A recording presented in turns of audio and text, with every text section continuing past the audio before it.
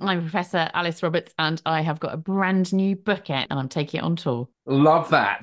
Taking a book on tour. And the book sounds really interesting.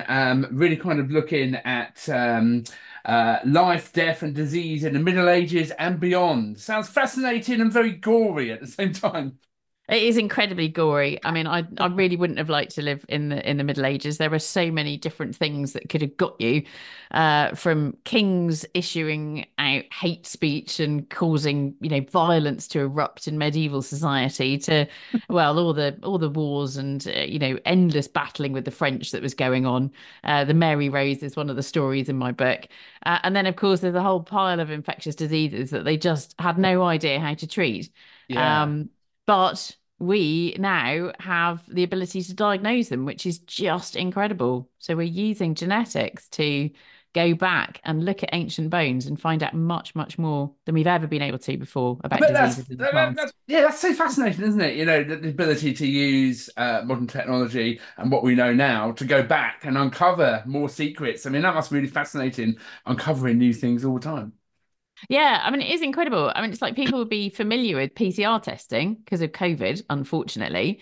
But yeah, so we can Mm, we can genetically detect things like viruses and bacteria, and we can obviously sequence them. And in COVID, we were tracking it and mm, and looking at new variants appearing through time. But we can also take the long view and do this in the past. So we can basically use that same technology, but apply it not to swabs that people have stuck into their throats and up their noses, but to samples of bone. And we can even do it on the tiny little ear bones, the little mm. ossicles from the ear. And we can detect not only human DNA, so obviously there'll be the DNA of that individual there, but also any pathogens that they had on board at the time. And that's just Mm. leading to astonishing revelations. Amazing. And yeah, and a lot of people are sort of living through COVID, a few years ago. Thank goodness we're kind of out of that now. But a lot of people may be looking to the past, making comparisons between, pandemic that we just had and sort of previous pandemics and things like that. Yeah, I mean the story of plague is really fascinating because we know now, and this is very very recent knowledge that the big plague that erupted in East Asia at the end of the 19th century and then kept rumbling on into the 20th century, that pathogen was identified by microscopists, by microbiologists, as something called Yersinia pestis. Hmm. And then when genetics came along, obviously that was identified genetically, it was sequenced. And we now know that the Black Death in the 14th century was the same thing. And then we can go back even further. In the 6th century, there was a big plague that swept through the Byzantine Empire. That was the same plague pathogen, Yersinia Mm. pestis, the same bug. And then it Wow. goes right back into prehistory as well. That is a bit of a sober lesson as well, because that shows you what happens when a really nasty pathogen goes endemic. So it shows you Mm. that you can get these big explosions of virulence where suddenly, in the Black Death, Hmm. we estimate that between a third and half the population was wiped out. Then it kind of goes undercover for a bit and then it can re-erupt again. Mm. So I think, we say that COVID's over, but it's not, of course. It is No. circulating. Most people will have had it again this year, if not, once, maybe a couple of times. So we have to be really careful about that because if COVID mutates to become more virulent, Hmm. there's lots of it out there still. So we're still quite vulnerable. We still need to, Yeah. keep up our vigilance against it and, try to get rid of it in our And, population, I think. and this is interesting looking to the past and looking at sort of patterns and what happened then. We can learn from that, in our own kind of lives and what we live through in the present day. Yeah, I think that's the whole Hmm. point of it. And that's what I really want to do is, bring the past alive, connect Mm. people with those past lives so that we're not just seeing, a bunch of old bones. We're actually Yeah. thinking about people. And we're reconstructing kind of biographies of people whose actual biographies were never written down. But we can find out so much about people in the past now. There's an incredible story. The last chapter in the book is about the grave of what we think is an anchoress from York. So a woman who was kind of holed up in a church, sealed up in a church. And we can identify her, I think. I think, it's not 100%, but we're pretty sure that she is the person that we've tracked down historically in the historical documents. I mean, that's incredible to be Mm. able to, that's very unusual to be able to look at somebody in a grave from hundreds of years ago and to actually know who they are, unless of course it's written on a tombstone.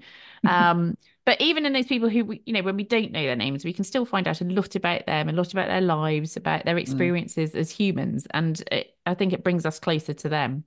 Yeah, like you say, if you're looking at pile of old bones, it's like, oh, there's a pile of bones from years ago. What relevance is that to me? But if you think about it as a human, you can sort of Yeah. think of it as a person, and that kind of personal story that really brings it to life and makes it more relevant, doesn't it? Yeah, and there's some great Mm. stories. Yeah. I mean, I feel like an archaeologist when I'm writing the book as well because I'm digging out these incredible stories. The story from the leprosy hospital in Winchester is amazing. Where there was a leprosy hospital that's set up in the Middle Yeah. Ages as leprosy was really kind of rife across Europe, probably because of so much travel actually. So there was a lot of travel to the Middle East, some of it tourism, so some of it going to Jerusalem on pilgrimage. That's what medieval tourists did. They went on pilgrimage. Some of it, of course, conflict. So there was the Crusades as well, with armies going over to the Middle East, and that just helps to move pathogens Yeah. around very effectively. And there's a whole cemetery full of individuals who have evidence Mm. for leprosy. Some of them actually you can't see it in the bones, but it's there genetically. And that's interesting because it means that you can diagnose diseases even when there's not a mark left on the bones. It's there in the DNA. And there's one burial of a young man who's got a scallop shell with him, a pierced scallop shell, and that is a symbol of St. James. So I think it's very likely that he was a pilgrim and that he went on that pilgrimage to Santiago de Compostela. He came back with Wow. a probably a bag with a scallop shell attached to it. Mm. Amazing stories. No, amazing and really interesting to tell the stories and to, kind of bring that history to life. Why do you think people are interested, particularly in kind of the blood and the guts and the gore? What's the fascination with that, do you think, for people? I think it's because we all suffer during our lives. You can't really avoid it, and we suffer in all sorts of different ways. And I think that it's interesting to look at life experiences in the past. It's also there's a slight element of being smug about it that we can look at those diseases in the past and go, "Oh, poor things, they didn't have antibiotics or vaccinations." It reminds us, I suppose, rather than being smug, we should just be very, very grateful Yes. for modern medicine and Yeah. how transformative that's been over the 20th into the 21st Yes. centuries. So you mentioned the Mary Rose and the shipwreck. I mean, that's kind of a legend. There's all sorts of stories, I imagine, coming from that, isn't there? Oh my God. Well, I remember watching that on Blue Peter when I was a kid. And it was so exciting watching this amazing Tudor warship being not only investigated at the bottom of the Salem, but being brought up. And Mm. I remember that so well. Yeah. And Alex Hildred, who was one of the divers, the archaeologist who was originally diving on that, is still a curator at the Mary Rose Museum. And I've talked to her in the book, and I've gone back to look at the skeletons from the Mary Rose Museum. And this quite often happens when I'm writing, is that I'll start to get really interested in a particular Mm. story, and I'll follow it up. And I went to the museum and looked at the archive with all the bones again, and we've cooked up another research project. So it doesn't So stop. it's like a It rabbit just hole, goes isn't it? on. You kind of go Yeah. exploring something and something else comes up, and then before you know it, you're kind of whoa down this kind of journey. But it must be Yeah. really fascinating, doing what you do and learning those stories and then sort of bringing them to people as well. I've always been interested in this intersection between history and Mm. biology, archaeology and genetics. So that's kind of flowed through all my big BBC landmark series, things like Yeah. Incredible Human Journey and Origins of Us. So yeah, it's such an exciting Yeah. area of science. And you started off training to be a doctor, didn't you? So how did the kind of the history element come into that? Yeah, I was a doctor. So I'm medically trained. I did my junior doctor jobs. And then I got delightfully derailed into academia. I mean, I would have been quite happy as a surgeon as well. And I quite often say, I am actually a failed surgeon. But I got fascinated with old bones and also clinical anatomy. So I used to teach anatomy at Bristol Hmm. University, and I ended up doing a PhD looking at disease in ancient bones, particularly around the shoulder joint. I was quite intrigued by the shoulder joint. But yeah, it's just always been a fascination for Mm. me. Mm. that kind of intersection between medicine Yes. and history. And so with this book, I've really returned to that. I've really returned to, I suppose my original fascination with the subject, which was all about how you can diagnose diseases in a skeleton. It seemed even, as a doctor, it seemed impossible to me when I started doing this work. I was like, well, I can't ask the patient where it hurts, and I can't take blood tests or anything like that. How on earth am I going to extract any information from this skeleton? But you can. Going on tour, sort of meeting people and having conversations, that must be interesting as well for you.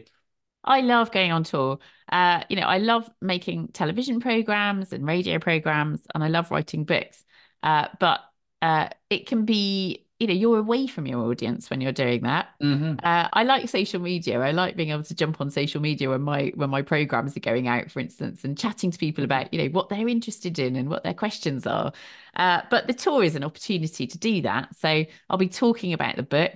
I'll be sharing some more behind the scenes stories as well, from all the filming that I'm doing.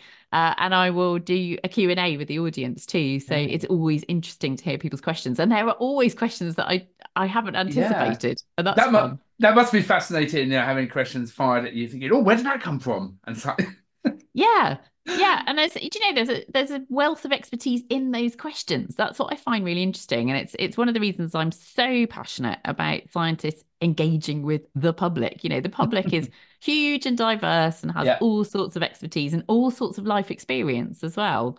So it's good for scientists to be communicating in that way. absolutely. So, you're coming to G Live as part of a tour on the 4th of March. But how can we find out more about you, about your books, and the other work that you do? Well, I've got a website. So if you search for my website, it's just alice-roberts.co.uk. And there are links there to all of the dates on the tour, and it will take you through to the theatre pages where Hmm. you can buy tickets. And there's also links to all of my books on my website too. So I think I've written about 15 popular science books now. I was Oh, counting them wow. up. Seems impossible to me, but yeah.